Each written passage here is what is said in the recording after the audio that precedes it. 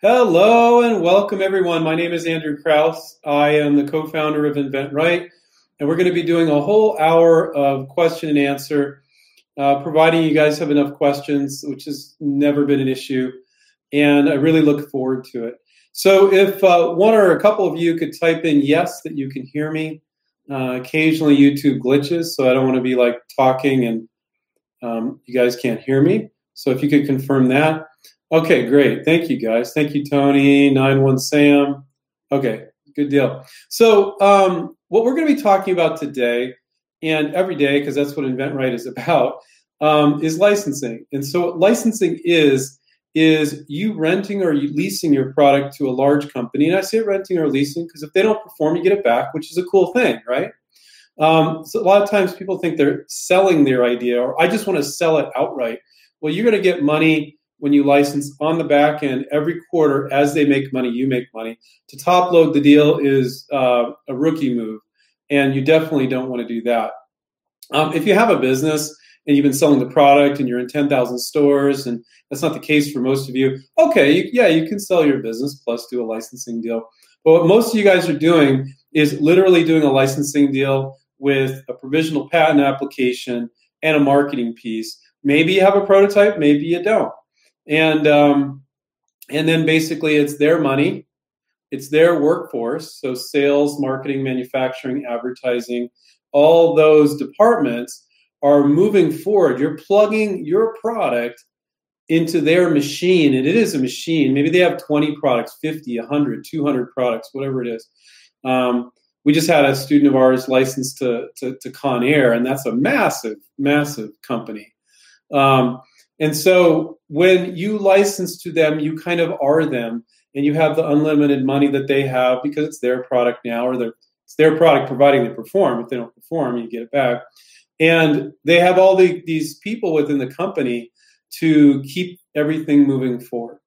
And then the biggest thing is distribution, right? So if they're in 30,000 stores, boom, you're in 30,000 stores. So you get the money, the workforce, and the distribution all in one place. And it's way more attractive than Shark Tank, because Shark Tank's like, oh, do they get the money? Don't get the money. And then you're starting a one product company from scratch. And this one product company isn't tapped into all these different retailers with all their other products. So it's very, very powerful. It's an incredible business model. And it's very grassroots, in that anybody can do this. Yeah, there's projects you guys do, and we have students that come on board with us, work on very complex, costly projects. But if you pick your projects carefully, you could do this the rest of your life, and you would never go broke. You're spending $75 on a provisional, few bucks on a sell sheet and a virtual prototype. So the first question that I see here is from 67 Roadhugger, and I really like this question, so thank you. I don't know what your real name is, but thank you for the question, because you're just being honest with how you feel about things. So let's listen to what he has to say. It says, "Hi, Andrew. I'm preparing for my enrollment into InventRight soon. A career professional product designer developer, I pride myself on the details. With respect to the InventRight approach, I'm finding it difficult to simplify the process to best match that of the licensing model, and recognizing what I have is good enough.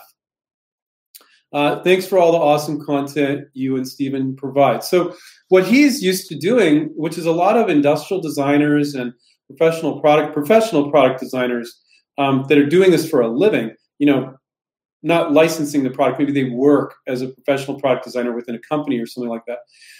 They're taught to be very, very detail-oriented in all the little specifics and figure out every little thing.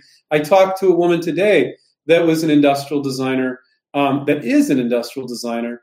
And I talked to her about sometimes our students that have a professional design background, they struggle because in design school, they teach you to be very detail-oriented, every little detail, and very kind of almost anal retentive about the design of the product. And then InventRight is kind of the opposite. It's not the opposite, but we're saying, look, just go fishing, see if there's interest. And of course, it depends on the product and all how that works out. But I think that's pretty normal. We had a couple. There was a nice couple of women, actually, and they had licensed a couple products with us. And they happen to be where my business partner lives, up in Lake Tahoe. They happen to be visiting, that is. And he took a cup of coffee with them. And they'd already licensed a couple products. They were trained to do industrial design, which those of you that don't know, industrial design is basically like they're professional product designers. They went to college to learn that. And they said to this day, we struggle with our design background and our InventRight background. Now, they said they're both valuable, but the design background taught them to be really anal retentive, every little detail, every little angle. And the InventRight background is like, go fishing, see if there's interest. You don't want to spend 8 months or 10 months on something, refining it, when maybe there's no interest, And so that's not, because in that same time period, you could have worked on pitching 3 more products, right? And that is very much the crux, or one of them, of the InventRight approach. And industrial designers and professional designers struggle with that. But I can tell you, if you spend tons of money and tons of time on each project, you're going to have less success. Doesn't mean you won't have success, but you just have less success because you're not playing that numbers game. You're not reaching out to more companies. You're not working on more projects. So, we can break you of that to a certain extent. Your training as an industrial designer, 67 road hugger, is a good thing. I always felt like industrial designers could be like inventors on steroids, but and their design skills, which most of our students don't have, that's amazing. But a lot of things get you hung up. When you go to design school, you don't get taught how to run a business. You definitely don't get taught how to license. And the professors there are brutal. They were like the English professors that I was afraid of. They were so specific and so nitpicky, and they seemed to like to torture me. At least that's the way I was. And I think when I talked to this industrial designer today, and she said, "Oh yeah, that's how they are." So you got to break you a little bit of that, but we're not going to take away those mad design skills you have, because if our students that don't have any design skills, which is the vast majority of our students, some of them are engineers and such, but if they can license with your skills, you can. So Steve and I always thought industrial designers would be the rock star inventors, but they turned out not to be, a lot of them, because they're too wrapped up in their training and looking at every little thing. So, but we've had plenty. If you can become a level-headed industrial designer with the InventRight approach, then you could be a rock star inventor, I think. Sorry to ramble so much on that, guys. I think it's a fun topic. Linda Marie said, "Hey, Linda Marie, you're a regular. Hi, Andrew. We found a good. Oh, by the way, anything that I shared today is not to be considered legal advice. Please seek the service of an attorney before you move forward with anything. And if you are interested, you can learn more about our coaching and mentoring program on InventRight. But I try not, unless people ask specific questions, I try not to talk about that on here, because that's like old school. Like, you came on this Q&A to get questions answered, not be pitched our coaching course, okay? But we do have one, so that's all I'll say. Linda Marie, hi, Andrew. We found a good-sized company that appears to be a good fit for our product with a large U.S. presence, but they're based in Denmark. Does our PPA have any value in other countries? Yes and no. All patents are only good in the countries in which you file them. U.S. patent works in U.S. Chinese patent works in China. Canadian patent works in Canada. Okay, but the U.S. is part of what's called the PCT, the Patent Cooperation Treaty, or there's the Paris Treaty as well, I believe. And so most European countries, I'm sure, including Denmark, I don't know for sure, but I'm like 99.9% sure Denmark's including that, are under that Patent Cooperation Treaty. So if you file a U.S. provisional patent, and I did a video with patent attorney Jake Ward on this. You can look it up. A YouTube video, it's free for you guys. In a roundabout way, a U.S. provisional is a provisional patent in these other countries, because what it does is it preserves your right to later file what's called a PCT application, and then later file in those countries. So absolutely, I would, if it was, I can just tell you what, I'm not going to give you legal advice. I can tell you what I would do if it was me. I'd be perfectly happy with my U.S. provisional. And if patents were really important to them, you can say, great, we can file a PCT and then file in Denmark. So that's the long and short of it. But if you want details on that, we got into nitpicky details with patent attorney Jake Ward. Probably if you just type in Jake Ward into our YouTube show, you can find out more about how a U.S. provisional is kind of a quasi-provisional patent in other countries that don't even have provisional patents. But there's some caveats there. I've never, ever how one of our students have that bite them in the butt ever in all the years we've been doing this. So there's all these things that can happen, and then there's the things that typically happen. I mean, we've had students in over 65 countries. We do this for 21 years.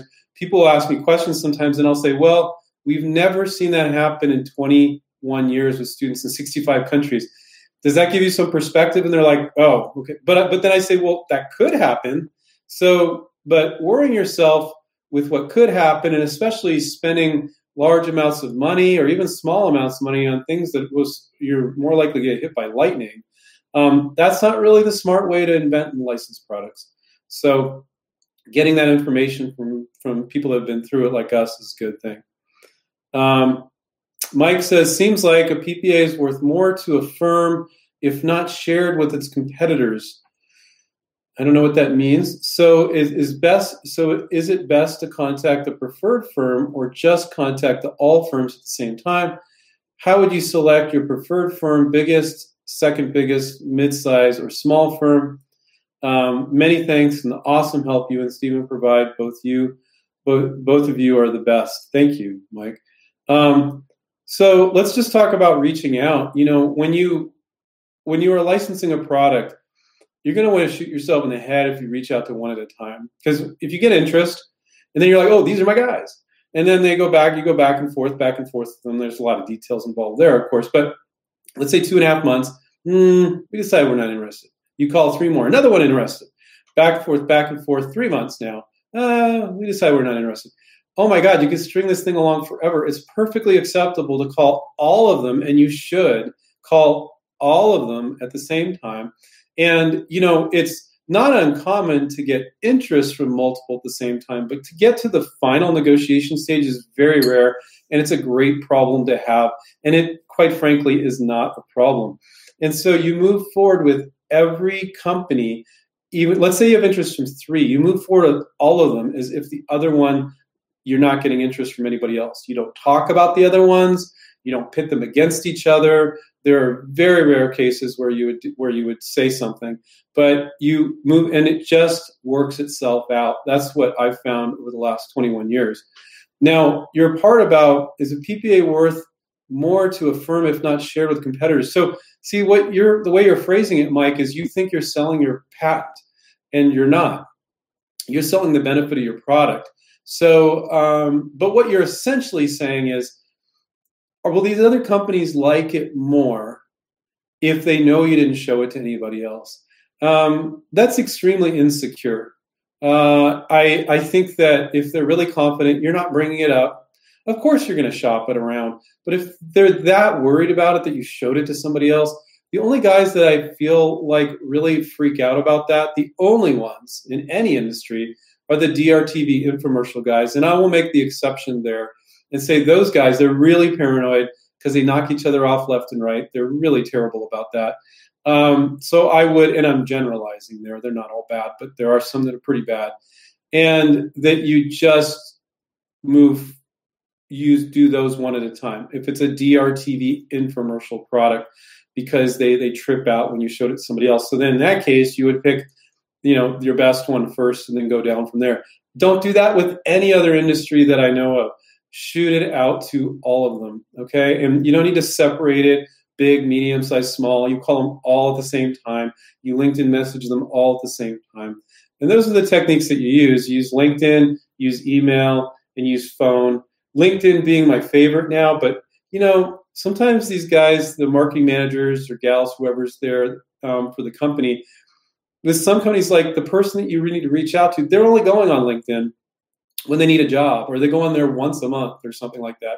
So for those, if they're not being responsive, you need to pick up the freaking phone and call them, and it's not a big deal. You're just asking permission to send your sell sheet. Maybe you're getting the email from the gatekeeper and then you send it on over, but you really should be using all those methods. So thank you, Mike. I appreciate that for the question. Jason, if I have a product in the grooming industry, but it's not exactly fitting into companies like Philips product line, but can still benefit their customers, do I contact companies like them? I can't say one way or another, Jason, because I haven't seen your product. But, I like what you're saying because you're actually looking at their product line, which a lot of inventors don't. They just go, oh, these 3 big companies, I'll just send them. You need to go on their freaking website and look at their product line and go, would my product fit in here?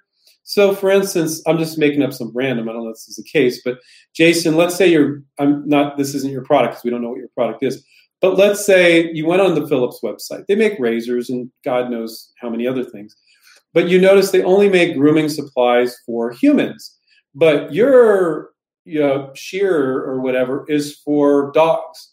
But you looked at their entire product line. They don't do anything for animals. Is that a stretch? Yeah, it is. Now, is it going to kill you if you show it to them? And they're like, oh, we've been thinking about getting into grooming tools for dogs. And you might get lucky there. That's fine. I don't see any harm in that. But you should really find companies that are in major retailers you want to be in and sell products in that micro category. Now, for instance, grooming products for dogs and grooming products for humans, I don't see that. That's not the same micro category. Those are 2 different micro categories. So that is quite a bit of a stretch. Well, they sell shears. Yeah, I'd say that you could reach out to them. I wouldn't be hesitant to do that. But this is what I can say. Most of our students, when they come to us, they got 2 or 3 companies. And the coach is like, oh, no, I know your product. You could have 20 or 30 or sometimes 40 companies. Very few inventors are doing that. And that's one of the reasons why our students are licensing when others aren't. They don't know how to make their list of companies. They don't know they think that the company has to be making more or less the exact same thing, which is not the case. You can imagine how that would limit your product. So on that respect, people get too specific. They're like, oh, they have to be making more or less the exact same thing. No, they could be making stuff in the same space. If it's a kitchen gadget, they're making kitchen gadgets. If it's a barbecue product, they're making barbecue. If it's a gardening product, they're making a gardening product, but not an automotive product. Go to a company that makes nothing but automotive products and go, well, their stuff has wheels, so I'll present them my gardening trowel. That's going too far broad. So people really struggle with that. I would say it's fairly time consuming to make your list of companies. I would say 2 to 10 hours. And you should not be lazy about that. It's so important because if you have 30 companies, it's 30 chances for success. If you have 3 companies, it's 3 chances for success. So think on that. And, you don't want to be getting so broad where you're getting ridiculous, where that doesn't make sense, but you don't want to get too narrow either. And, after you've been doing this for a while, you get a feel for it. You just know, okay, these ones are right. No, that's just too much of a stretch. But I can stretch it out a little bit and go with these guys, and that doesn't make sense over there. And it's just a skill that you have to learn. And when our coaches work with the students, we talk to them about this, which we can't do right here, obviously, Jason. And by the way, don't share any confidential information in the chat. Of course, that's just obvious. But when a coach is looking at the student's product, and they can say, oh, well, maybe you could expand it here, but I wouldn't go there. And I go with these retailers, and I go with companies that are doing this and that. And they can guide them very specifically. And then you felt it, you've experienced it, and then it's a little bit easier to do with the next product. Some products are more difficult than others. There's, consumer products, there's industrial products, there's medical products. And sometimes people think that our students are just doing consumer products. I had this guy license this giant drill the size of like a Volkswagen Bug, for drilling into the ground and all sorts of stuff. So licensing is licensing. It doesn't matter if it's industrial or consumer or commercial or B2B or B2C. You can license just about anything as long as it makes sense for them to sell that, Let's see. So thank you, Jason. Good question. Hi, Andrew. This is from Jonathan. Hope all is well. What questions am I to expect initially if a company shows interest? Are negotiations easy to an extent? No, they're not easy, especially at the beginning. Can they get easy? Yeah. I think once you experience it once or twice, I think that you can get pretty comfortable with all the major deal points. This is what I'll say. And this is why it's not so easy for people that are new to it. But once you get the hang of it, it can be. I think there's this misperception that the company will tell you what to do. And I can tell you right now, they will not. You need to be, this freaks people out, but it's not that hard, when our negotiation coach is guiding you. But you're more responsible for moving that deal the direction it needs to go than the company. They won't be like, oh, Bob, we like your product, and here's our formal process. We're going to do this and this and this. They don't do that. Even companies that do a lot of licensing don't do that. Sometimes you can ask them, so what's the next step? And they're like, well, we want to do this now. Okay. But you need to move the deal forward and point it in the right direction. They will say things and take the conversation a certain direction. And by the way, it's not the company guiding you. It's a person. And they're people just like you and me. So, they could have done 10 licensing deals, 20, 30. But the marketing manager who you sent it to, he's been with the company a year and a half. He's never done a licensing deal, but he's the one that liked your product. Now, he's your Superman or Superwoman within the company, right? And so he's asking some dumb questions sometimes because he doesn't know how to move forward, because he wants to kind of vet you before he shows it in the rest of the company, in which some of those other people might have more experience in moving the licensing deal forward. So they'll ask, well, send me your patent and prototype. Do you want to do that? Never. You never want to do that up front. You always want to get on the phone and talk to them. And so here's an interesting statistic that our negotiation coach told me. He said, literally half the time, they don't say that often, by the way, but sometimes they do. But when they do, they email you back, send me your patent prototype. And then we always tell our students, no, never do that. It's not that they're going to steal your idea or lose your prototype or something like that. It's that it doesn't move the deal forward, giving them what they want at that point. You need to get on the phone so they realize you're a real person. So they realize you're easy enough to work with. So you're not embarrassed to show your product around the company. You're not going to reach out and embarrass them, right? And you want to talk about the product. Now you're a real person. If you just go back and forth via email, you're not real. You're not, they're like, oh, I like that guy. He seems pretty chill. Like, he doesn't seem like the wacky inventor that's going to freak out if I want to make it a different color or something, right? So you're establishing rapport. That's incredibly important. But here's a statistic that we've noticed over the last 21 years. When they do ask for the patent prototype, which they don't frequently, up front, you send them your sell sheet or your video, they email you back, but can you send me your patent prototype? And we say, can we set up a time to talk? I've got some questions for you. You probably got some questions for me. And you get on the phone. Half the time when they ask you for both those things, they won't ask you for either when they get on the phone. They didn't know how to start the conversation. So remember I said, maybe the company's licensed a bunch of products, but the guy you're contacting had never done a licensing deal? That's why they ask stupid questions like that. Because that is stupid. Let's talk about the product before we get in the patent prototype, right? So you want to get on the phone and establish rapport. That's very, very important. That is not easy to do. Saying a royalty rate on a first call, don't want to say that. How do I answer these questions? What do you want? All these different things. So that's one of the things our negotiation coach guides our students on. And then once you become empowered with that back and forth on knowing how to move a deal forward, then you can do it on your own. And so it is the hardest part in the process. It's one of the hardest parts. It's not easy, Jonathan. I'm glad you asked, though, because I bet a lot of other people were wondering about that. Let's see. Hi, Damien. Damien just said hi. Caleb said, I have a tool. I got ahead of myself. I have a tool design. I'd like a German manufacturer. How can I protect my idea? I would just file a U.S. provisional. Again, anything I'm sharing tonight is not legal advice. I'd file a U.S. provisional patent application. More than likely, a German manufacturer has distribution in the U.S. If they're a really big tool manufacturer, they'd be selling here as well as Germany. So your provisional patent, if you later file a utility, will cover you in the U.S. And like I said earlier, it gives you the right to file overseas as well. And definitely Germany is part of the PCT.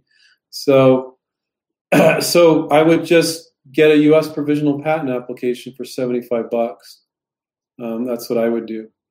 And I wouldn't just approach that German manufacturer that you like so much. I'd approach a ton of other ones too, because you shouldn't be working on any product that you only have one potential licensee.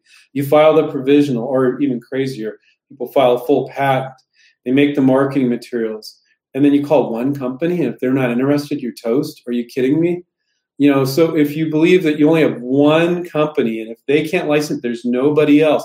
Now, I talked to people where they thought it was the case, and then I looked at the product, and I'm like, that's not true at all. You could go over here, you could do this, you could do that. Caleb, I would just file U.S. provisional, but again, that's not legal advice. So seek the service of an attorney before you move forward with anything. It's my little disclaimer. Valentino, hi, Valentino, how you doing? Sheila, hi to you too.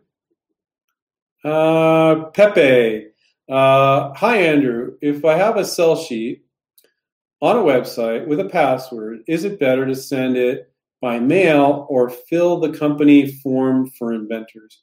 Okay, yeah, I wouldn't do that. I wouldn't ever ask them to enter a password. So you don't need a website when you're licensing. And if you're not venturing and selling it yourself, I would take it down. You don't want to put your product up and publicly disclose it. Don't freak out if you have, but it's not necessary to license. And I definitely don't like it when inventors ask the potential licensee to enter a password. When you use, I'll give you guys a good tip here. When you use YouTube, Andrew was public. Yeah, it is, but it's not. So yeah, you don't want to publicly post it up on YouTube. So there are 3 different types of settings on YouTube. And we're on YouTube right now. There is public and there is private. Most of you probably think that you go with private. No, you don't, because you need their YouTube username if you go with private. And who's going to know their YouTube username if you're contacting a marketing manager? And then there's unlisted. You want to go with unlisted. So essentially what that is you upload it to YouTube, and you got to create an account. You can use your existing Google account if you have one. If you don't, you can create one. And it's free. And you upload it and you select unlisted. It's very, very important. You don't want to publicly disclose your product. So essentially, only people search for it, they can't find it. There's no way they can find it. The only way they can find it is if you give them your link. So it's essentially a secret link. So essentially, the way I look at it is the password is baked into the link. Right? And it's this long link with random letters and numbers and characters and stuff. So you want to send your sell sheet by just sending them the link. So Pepe, another thing that you can do is sometimes these forms, some of these companies are really lame. Any company that doesn't give you an opportunity to upload marketing materials is freaking stupid, in my opinion. Because it says, like, unless they have some other reason why, there is one reason, I'll talk about that. But it says describe your product. Inventors and even professional marketers do a piss poor job of doing a written description on what the product is. That's not a good marketing piece. You want a sell sheet, you want graphics, or you want a video, but just to write up, I came up with this idea and it does this. It's like, that's terrible, terrible marketing. You should never, ever do that. Even if that's what they're asking for, don't do that. Give them what you think is going to work, or what I'm telling you is going to work, which is a sell sheet or a video sell sheet. So, Pepe, in that case, you wouldn't write, what it is. You're not going to send them to your website and say, enter this password, because they're just going to, when you send it through the form, or you email them, or you send it through LinkedIn, they click on the link and it says password, and then they got to go back, copy and paste password. You're making them jump through hoops. These marketing managers, they're super busy. Respect their time. That's not being respectful of their time. Okay. So if you're submitting through a form on their website, all you have to do is get that YouTube link and put it there. Now, if you have a sell sheet and you're like, well, there's no place to upload it, Andrew, well, put it on freaking Dropbox. Dropbox is free. If you don't know what Dropbox is, DROPBOX, and you think about that. Dropbox is so simple spelling, I didn't think about it. But Dropbox.com, get a free account, and you can put it in your Dropbox, and then you can grab the link for that document that's in your Dropbox, like your private documents. And again, only people with that link can see it. So you paste that into the form, or wherever you're sending it. If you're sending it via email, just attach it. But if you're putting it on LinkedIn, you might want to do the link, or you're putting it on a form where you're submitting a form as an invention submission form on a company's site. So hopefully that was helpful, Pepe. But it's a pet peeve of mine whenever I see a student. I saw a student the other day, and they put it on Vimeo instead of YouTube, and there was a password because they wanted me to look at it. And I looked at it, and I lectured him, gave a few sentences. Don't do the password. He's like, oh, that was just for you, Andrew. Of course I'll be putting it on YouTube. I'm like, good. But just don't do that. They don't have the time. They have about 6 to 10 seconds. That's all they have. Don't make them jump through hoops. Okay, Jam. A basic hygiene product has a little known use in the garden. For use in the garden, you make a simple device for it.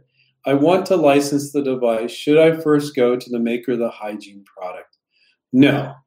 So this is kind of funky, but I like that you were able to share that. Oh, and hopefully they'll lend out a hand to help out the licensee for the device. No. Okay. You're incorrect on that. But I like how you were able to describe a little bit about the product without disclosing anything. So he says there's a basic hygiene device for those of you that are confused, or I can see you being confused. And you can, basic hygiene product, and you can use that in the garden, but you need to make a simple device to go along with it, with the hygiene product. So, obviously if you have a hygiene product and it has this new use in the garden, it's a completely different use. It's essentially a different product. So you should approach the companies making the gardening product. And when they say, well, how do we make this? Go, well, there's that device over there. And you're just going to change it like this. And they're like, oh, okay. You don't need to involve the company making the hygiene product. I don't know if the hygiene product is actually a liquid or a solution, and then you got the device, or the hygiene product has the device. It doesn't matter, but you get the general idea. You don't need to involve them at all, nor are you probably infringing on their patent. I can't say for sure because I don't know what the product is. But just approach the company that you want to license it to and cite this other product, and so they can go, oh, well, they can make that, so we know we can make it. Okay? So that was a good one, Kramer. Thank you. Linda Marie said, thank you. You're welcome. Yankee says, is Shark Tank legit? I'm going to say Shark Tank it's not legit. What I'm going to say is Shark Tank is that TV show where people go on there and they pitch their product. And do they get the money? Don't get the money, right? It's a TV show. And I'm just going to say it straight up. It's really sad when an inventor or an entrepreneur thinks the only way they can get their product on the market is go on a freaking TV show. So I'll just keep this really, really short. A TV show is not, the purpose of the TV show is not to help you license your product, venture your product, sell your product, okay? Purpose of TV is to get viewers so they can sell advertising, okay? That is the only purpose of a TV show, all right? Now, let's say the only purpose. Okay, if you watch a show about training your dog, you're learning to train your dog, but you think about what the network wants. They want viewers so they can sell advertising, okay? Ultimately, that's what a TV show is about. As a side note, if it was a show about training your dog and it helped the dog owner, yeah, they're helping you train your dog, okay? But it's sad when people think my only chance is to go on Shark Tank, because that's ridiculous. And so, I'm not going to say if it's legit or not legit. It's legitimately a TV show. And some people go on that show, and some people get money to start their own business, right? And manufacture and sell their products. So that seems legit to me. But it's not nearly as exciting as licensing. Because on that show, what you're doing is you're starting a one SKU, one product company. And I don't care if it's with a shark. A shark doesn't carry as much weight as a major manufacturer, right? And so this major manufacturer, let's say it's a gardening product from the gentleman earlier, and maybe that manufacturer has 15 products, 10 products, 5 products already in a Home Depot or a Lowe's or whatever. That relationship is a lot stronger than if a shark or their team or you go, well, we were on Shark Tank 5 months ago or 2 years ago. That doesn't carry that much weight with the buyer. Might it look nice on the packaging? Yeah, maybe.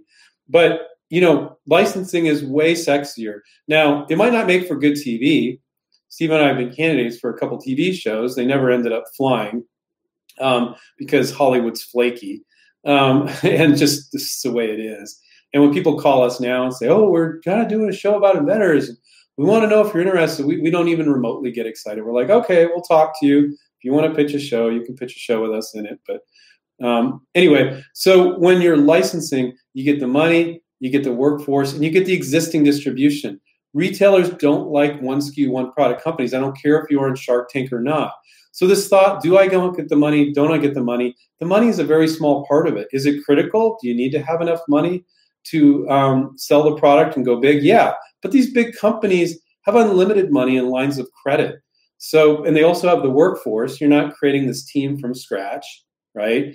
And they don't like one SKU, one product companies, the buyers. So, let's say you got your product in a Home Depot and you work tooth and nail to get in a Home Depot. And you're a one SKU, one product company. Let's say your product's selling pretty good, okay? But now a manufacturer's rep for, let's say it's a gardening product, comes in there and talks to Bob, the buyer, and says, hey, Bob, we got 7 products on your shelf. We want to add these 2. We'll give you discounts on these others. And guess what? Bob's giving them more face time, right? Bob, the buyer at Home Depot. And he's giving them more face time. And he's like, yeah, let me see what you can do. And he's looking around and going, and he finds you. Let's say you fought tooth and nail, which you have to.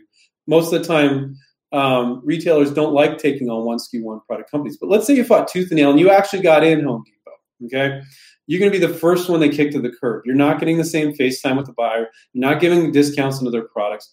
So when you license to that big company, you are that big company. And not only can they get it in the retailer, but more importantly, they can keep it in the retailer because that buyer wants to make that seller happy because they're giving them stuff, right?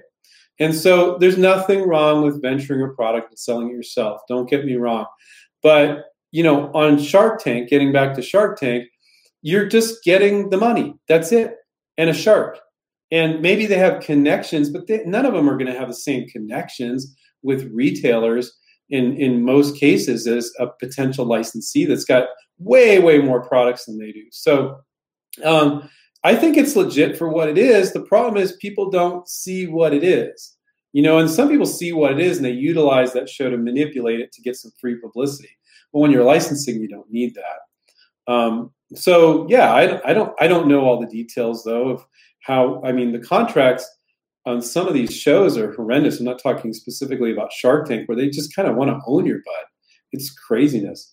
That's why I think I think entertainment law is a whole separate category because the things they get away with in entertainment law, it just seems almost like it's illegal. Like they couldn't do that. It's craziness. So did I used to watch that show? Yes. Do I watch it anymore? No. It just turns my stomach not because it's a bad show. It's actually a good show. It's actually kind of a fun show to watch because I think like, oh my God, they could just license that thing, But if you're going to start your own business and you know what it is and you want to play around with doing that and you've been running your own business and you want to raise money and you want to team up with those sharks, I don't see anything wrong with that, but some people they just hold out hope like that's the only way they can sell their product. That's just sad. That I don't like. But yeah, I think it's a legitimate show. It's a well done show. It's been on the air for God knows how long. Very entertaining to most people. Now, one thing they do on that show too is they always, do you have a patent on that? It makes for good TV. So they cater to a very uneducated crowd of what they think is interesting. And it creates a lot of misperceptions on how things really work in the business world. And that part of it I don't like. But I don't think there's anything fundamentally wrong with it as long as you understand what it is. Let's see. Well, Joel said, is it good to send your sell sheet to Mark Portney for help? So Mark Portney is a guy that Stephen's been having on to a bunch of YouTube shows. Very different approach. He ventures products. And he's a character, and Stephen likes having him on because he's kind of entertaining, and it gives people an idea of the massive difference between licensing and venturing. So that's up to you if you want to do that, Joel. But that's not what Mark doesn't do licensing. And I talked to Stephen about it. I'm like, why do we have Mark on so much? And Stephen's like, I like having him on because it shows people how difficult venturing is, and let him talk about that. So if somebody wanted to go that route, they could. So Stephen just likes having him on the show. And, it's nice to have some people on there that aren't just focused on licensing sometimes. So, but that's a decision that you need to make on your own. I can't make that decision for you. We Mean Fitness. I don't have your first name. Once a company has requested a sell sheet and then follow on information such as a presentation, is it usually that they no longer respond to follow-up inquiries? No, it's extremely common that when you send the sell sheet and you need to follow up quite a bit before they respond. They're just busy. They're inundated with emails. Sometimes they might ignore it. Like, I'm just overwhelmed with my 2 bosses giving me these jobs, and I got all this email. And they see your email, hey, I'm following up on my sell sheet, and they just go on to something else, and before you know it, it goes down and down in their inbox. So you need to be very persistent but very polite pest in following up. And sometimes it's actually good if you've made a lot of follow-up attempts to say, look, I'm looking to license this to you. Resend the sell sheet. Don't make them dig through their emails. Hey, you didn't get back to me, and then don't attach it. Like, remember I talked about not making them do extra work? So you reattach everything. Let them see the email chain. You've been trying to reach out to them a couple times and say, hey, if this isn't a right match for your product line or your company, just write not a right match. Actively ask for the no. And you'd be surprised how many will say not a right match then. Great. Okay, I can move on. But if they're still not responding to that, maybe they're not seeing it. Maybe you got their email wrong. But it's very common to have to follow up quite a bit. They're just very, very busy. So We Mean Fitness. Make sure to, but don't be emailing them every other day, okay? And the best technique for dealing with that is keep reaching out to more companies. Our students, when they're very prolific, or that's pretty much standard for a lot of products, we're reaching out to 20 or 30 companies. You're busy reaching out to more companies. It's not a big deal if they still haven't got back to you in 10 days. And then you follow up with them again. But it's the way you ask and what you sent and all that. And sometimes if you reach out a bunch of times, they're still not responding, actively ask for a no. Look, if this isn't a right match for you, just reply, not a right match, and put in quotes, not a right match. And move on, But if you submit to 2 or 3 companies, and this is when people are new to this, and they're getting obsessed with these 2 or 3 companies, and then you're just sitting there thinking and thinking and thinking about it. Keep yourself busy with reaching out to more companies and more projects, and then you won't drive yourself crazy because a lot of licensing is a waiting game, Hi, this is from Matthew Miller. Hi, Andrew. Matthew Miller. I submitted an idea to Hasbro several months ago. I finally got a word back from them. FA. I don't know what that means. Okay, that's good. Yeah, months ago. Okay, well, it took them months to get back. And, not all companies take that long, but sometimes it happens. So I just gave you some tips, everybody. And Matthew is saying, looks like I get back, but it took them months. Other companies, some will get back in days, not too many, some weeks. Usually it's not months, but Hasbro is a very big company, and they have that open portal now. Used to be with toy companies, you'd have to go to a toy broker, and then they would show it to the company, and you didn't know what they're showing and what they weren't showing, and that really kind of sucked. Toy companies, you're just going directly with them these days for the most part. And by the way, don't look for a licensing agent to do this for you. I've never met an inventor that had a licensing agent license a non-toy product. You just go direct to companies. You can do it. That's what we empower people to do.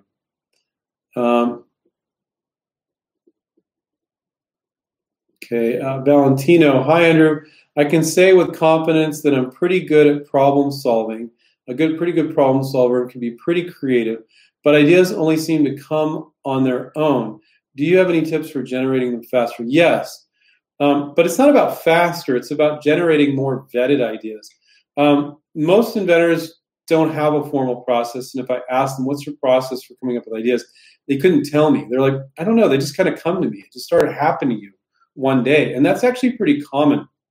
But so it's not about coming up with ideas faster, although this will take care of that as well. It's about vetting the idea right up front. And actually, so this is what you do. You go on Google Images and you study a microcategory. So, you can't study all barbecue. I always use this as an example. You guys have heard this before. You can't study all the barbecue products. That's overwhelming, because there's too many out there. There's so many barbecue products out there. But if you study that broad category and then you're like, you know what? I'm going to do barbecue spatulas. Everybody has a barbecue spatula. You could study that and become an expert in about 4 hours, probably 6 max. Know every barbecue spatula, price points, benefits of each one, all that. No invention. Let's just say you like barbecue, okay? No invention. Study the category. Try not to invent too much while you're studying it, okay? Study it all. Then put your feet up on the desk, maybe another day. Make notes on all this. Maybe use Evernote. Maybe just bookmark it in your browser. Maybe take paper notes, whatever the hell works for you. Maybe put an Excel spreadsheet. I don't care. But you can't let it go in one ear and out the other. You need to know all these products. No invention, okay? Study that micro category of barbecue spatulas, and then you invent. And the idea may come to you literally while you're looking at all this stuff, preferably not, because you want to focus on really studying the category. If you do come up with something, write it down. Maybe later that day, maybe 2 days later, you're in the shower, maybe you're driving. Maybe you go back a couple days later and you look at all your research and you're like, you put your feet up on the desk and you think on it. Don't force it. And so now you've studied a microcategory and you've come up with an invention, being an expert in that category. Very few inventors do that. Most inventors come up with something, and the longer you're thinking about it and you don't do anything about it, the more it becomes fixed in your mind. This is what it is. This is what it is. And then people are very hesitant to do the research, to look at everything else in space. And then they do it half-assed. They're like, well, that thing sucks, and that sucks. That's no good. That's cheap. That's too expensive. And they're just trying to prove, my product's better than everything. That is amateur hour. You don't want to do that.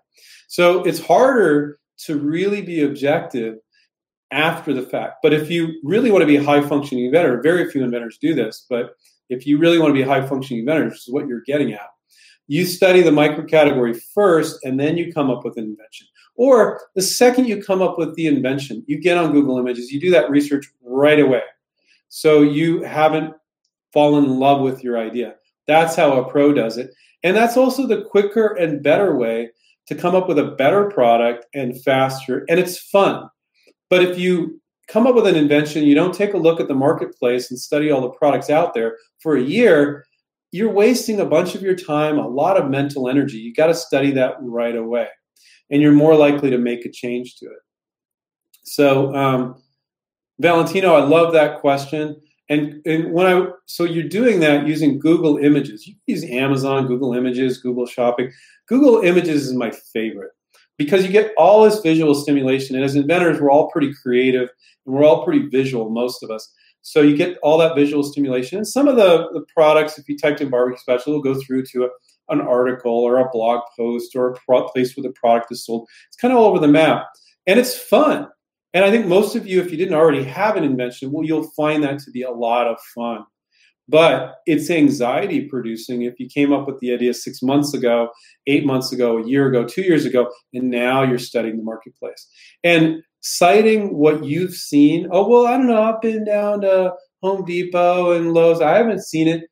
Crap. Don't do that. Look, because there's a ton of stuff that's out there that you've never seen. You need to know about it, okay? And I just said crap to get your attention. I'm not a big at swearing at all, but every once in a while I'll do that to get people's attention in case you're falling asleep. Let's see what we got here.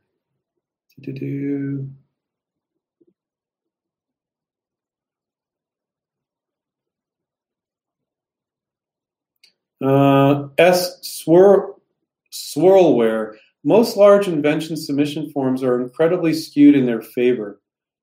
You mean forms on their website?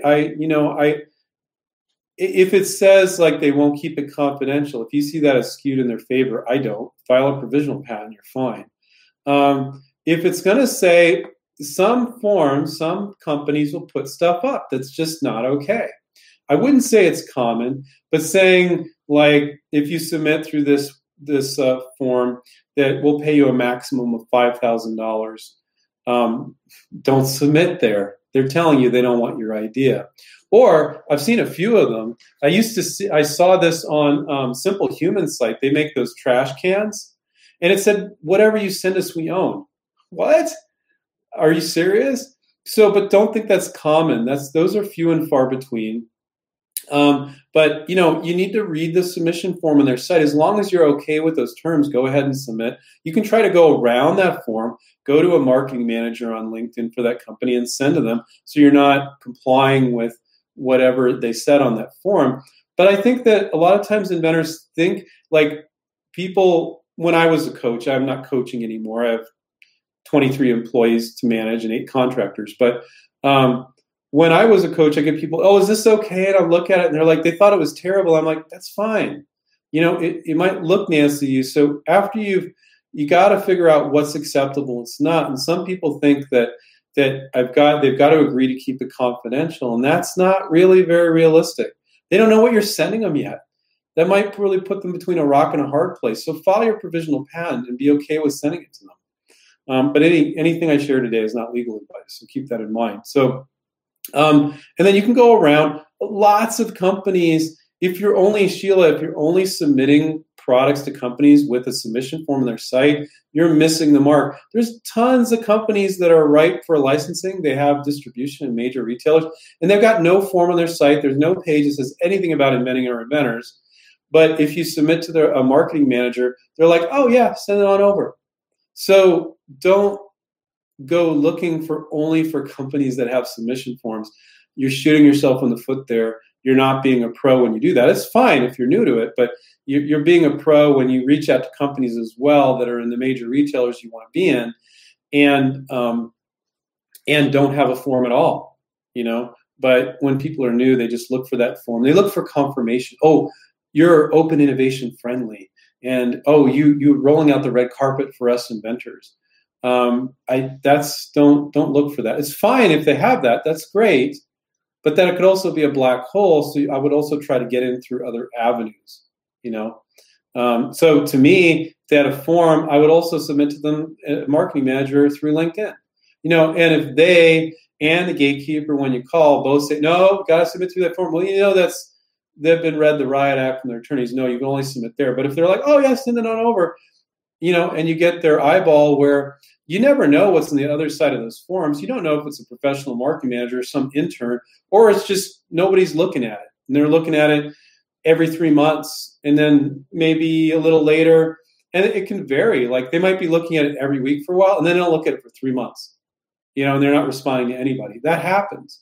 But then you get it to a marketing manager, they're like, "Oh, this is clever," So that's part of going pro. We got a few more minutes here to answer a few more questions.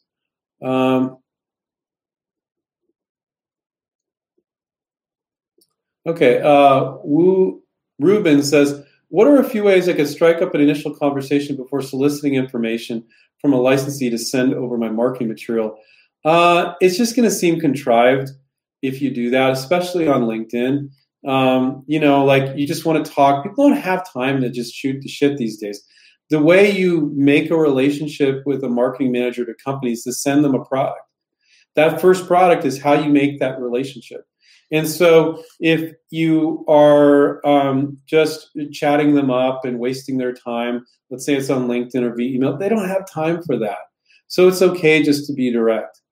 Now if you are on LinkedIn and you make a comment like, "Oh, I see you're a part of this group or that group," or you can make a comment about a particular product you really like, or you like their company or something like that. That's fine. I think you can do it at the same time you're asking to submit a product to their company. But if they see you've just been like chatting them up and trying to establish a relationship, I think for the most part, it's just wasting their time. So I'd recommend not doing that.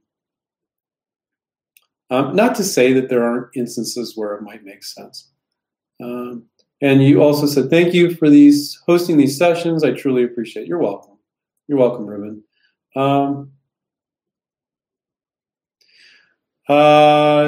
D. Drooknight, I guess. I have an idea for a digital print-on-demand clothing. Other than a few small differences, the product would basically be the same as what a lot of other similar companies do, but the application/market would be pretty new, I believe. Does that sound worth pursuing? I couldn't say without knowing what the product is. It's too. That's one issue with doing these chats. I couldn't say. And please don't disclose what the product is. So there's no way I could say. Sorry. Smitty said, "Hi Andrew, I have a product to bring to market. I believe once retailers see my product and see it will help prevent customer and associates from injury, most will want to add it to their business. If my product causes a injury, who is liable then?" Okay. So it sounds like you have a commercial product. Prevent customer. Okay. And see it will prevent customer and associate injuries. Okay. So it sounds like it's a fixture in the store or something like that that's going to prevent associates and customers from getting injured. So you would license it.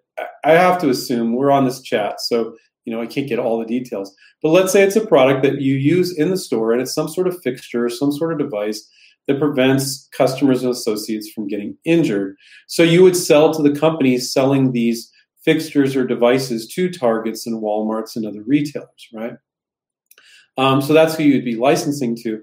The other part of your question is, if my product causes an injury, who is liable? So we've covered this on other chats that I've done.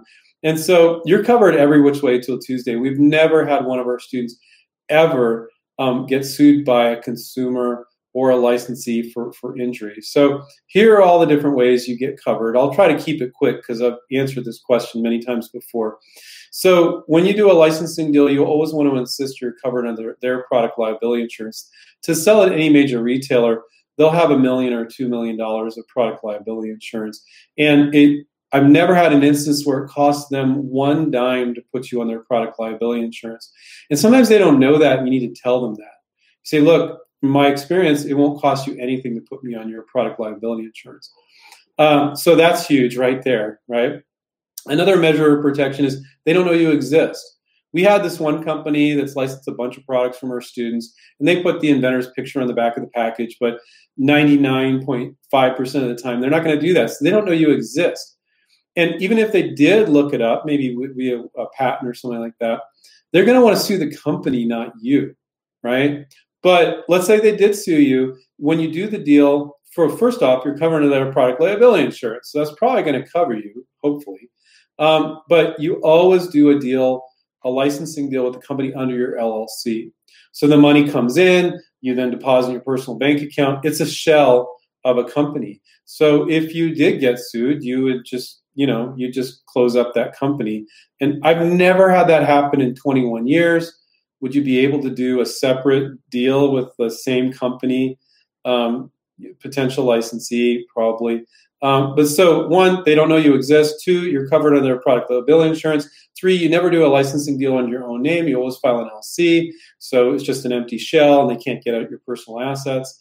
And then for our international students that are overseas, what are they going to come sue you in Greece or in Germany or something? Like, it's probably pretty unlikely. So you're covered every which way till Tuesday. We have students that have licensed ladder products, high liability products. They've never had an issue. So you want to cover yourself every which way, but our students have never had to use that, any of those things, not once. Could it happen? Yes, it could. And that's why you want to do all those things. Okay.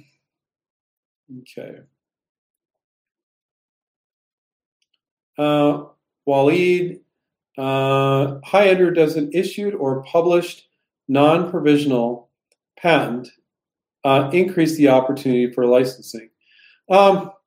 It can, but it's too big of a risk. To go out and spend 10 grand on a patent is risky in so many ways. You want to get a fish on the hook. If you can spend $75 on a provisional, and then get them to give you the money to pay for the patent, that really lowers your risk dramatically. But then another risk for filing a full utility patent is they come up with issues. They're like, well, we really like this product, but we don't like this or this. Now you need to file a whole other freaking patent. That's nuts. And so it's such a bad use of money and so unnecessary. We have plenty of people that have filed patents and they come on board and they license the product. But the companies quite often don't care if it's patent pending. To think that any company that says, oh, we can't license this from you, it's not issued, that's ridiculous. I mean, for any company to come up with a new product, even themselves, come up with their own product, they're like, well, we came up with this great product and we're going to sit around waiting because it can take 2 to 3 years for a patent to issue quite often. And then we'll bring it to the market. It's ridiculous. The product might not even make any sense anymore at that point. So when companies really obsessed over whether or not it's issued, that's a major red flag. It's kind of an indicator quite often that this deal is not going to happen. And they've got this twisted idea of the marketplace. But in some industries that are really brutal with the patents, could it help that you have an issued patent if you've already filed one? Sure. But it's just not worth it, and it's not necessary. And you could end up having to file another one because then you got to fix whatever you didn't put in the first one because you didn't really understand the manufacturing, all of that. So it's a 5:01, so I think we're going to call it a night here. Yeah. So hopefully you guys felt that was helpful. One thing I like to say at the end of these Q&A sessions is most of you, probably 95% of you, coming up with ideas just became part of who you are one day. You just started having ideas. You didn't say, I'm going to plan to be an inventor. It's part of who you are. But there's this big disconnect then. The longer you're thinking about your ideas and you're not getting them out and you're not really making an attempt, and filing patents and making prototypes is not getting your idea out. That's just spending money. But you're not getting it out in front of potential licensees, and so that they can license it and pay you royalties. It starts to become a little bit of thorn in your side. You get so excited about coming up with ideas, but then when you can't get it out because you're like, well, I don't know how to do that. And then you just go back and file more patents, make more prototypes. You're not reaching out to companies. And you're like, well, what's the point of that? And there is no point of that. That's ridiculous. That's like this painter that paints these beautiful portraits or beautiful paintings, and they just keep them all in their garage and they never show them to anybody. You're like the product artist. You need to get your artwork out into stores and onto people's hands so they can enjoy it, just like an artist would get their products into museums and into people's hallways and living rooms so people can enjoy it. So do whatever you can. Watch these shows, watch our YouTube channel, join our coaching program. Our students are licensing stuff every week to move it forward one way or another. If we don't help you, find somebody to help you to move it forward. It's part of who you are. And for most of you, it probably won't go away.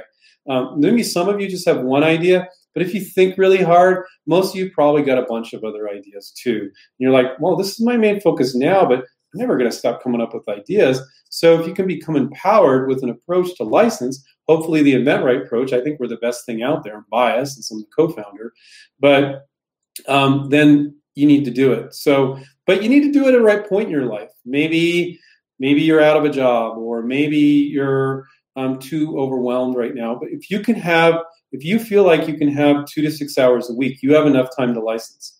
And you have enough time to be coached by us too.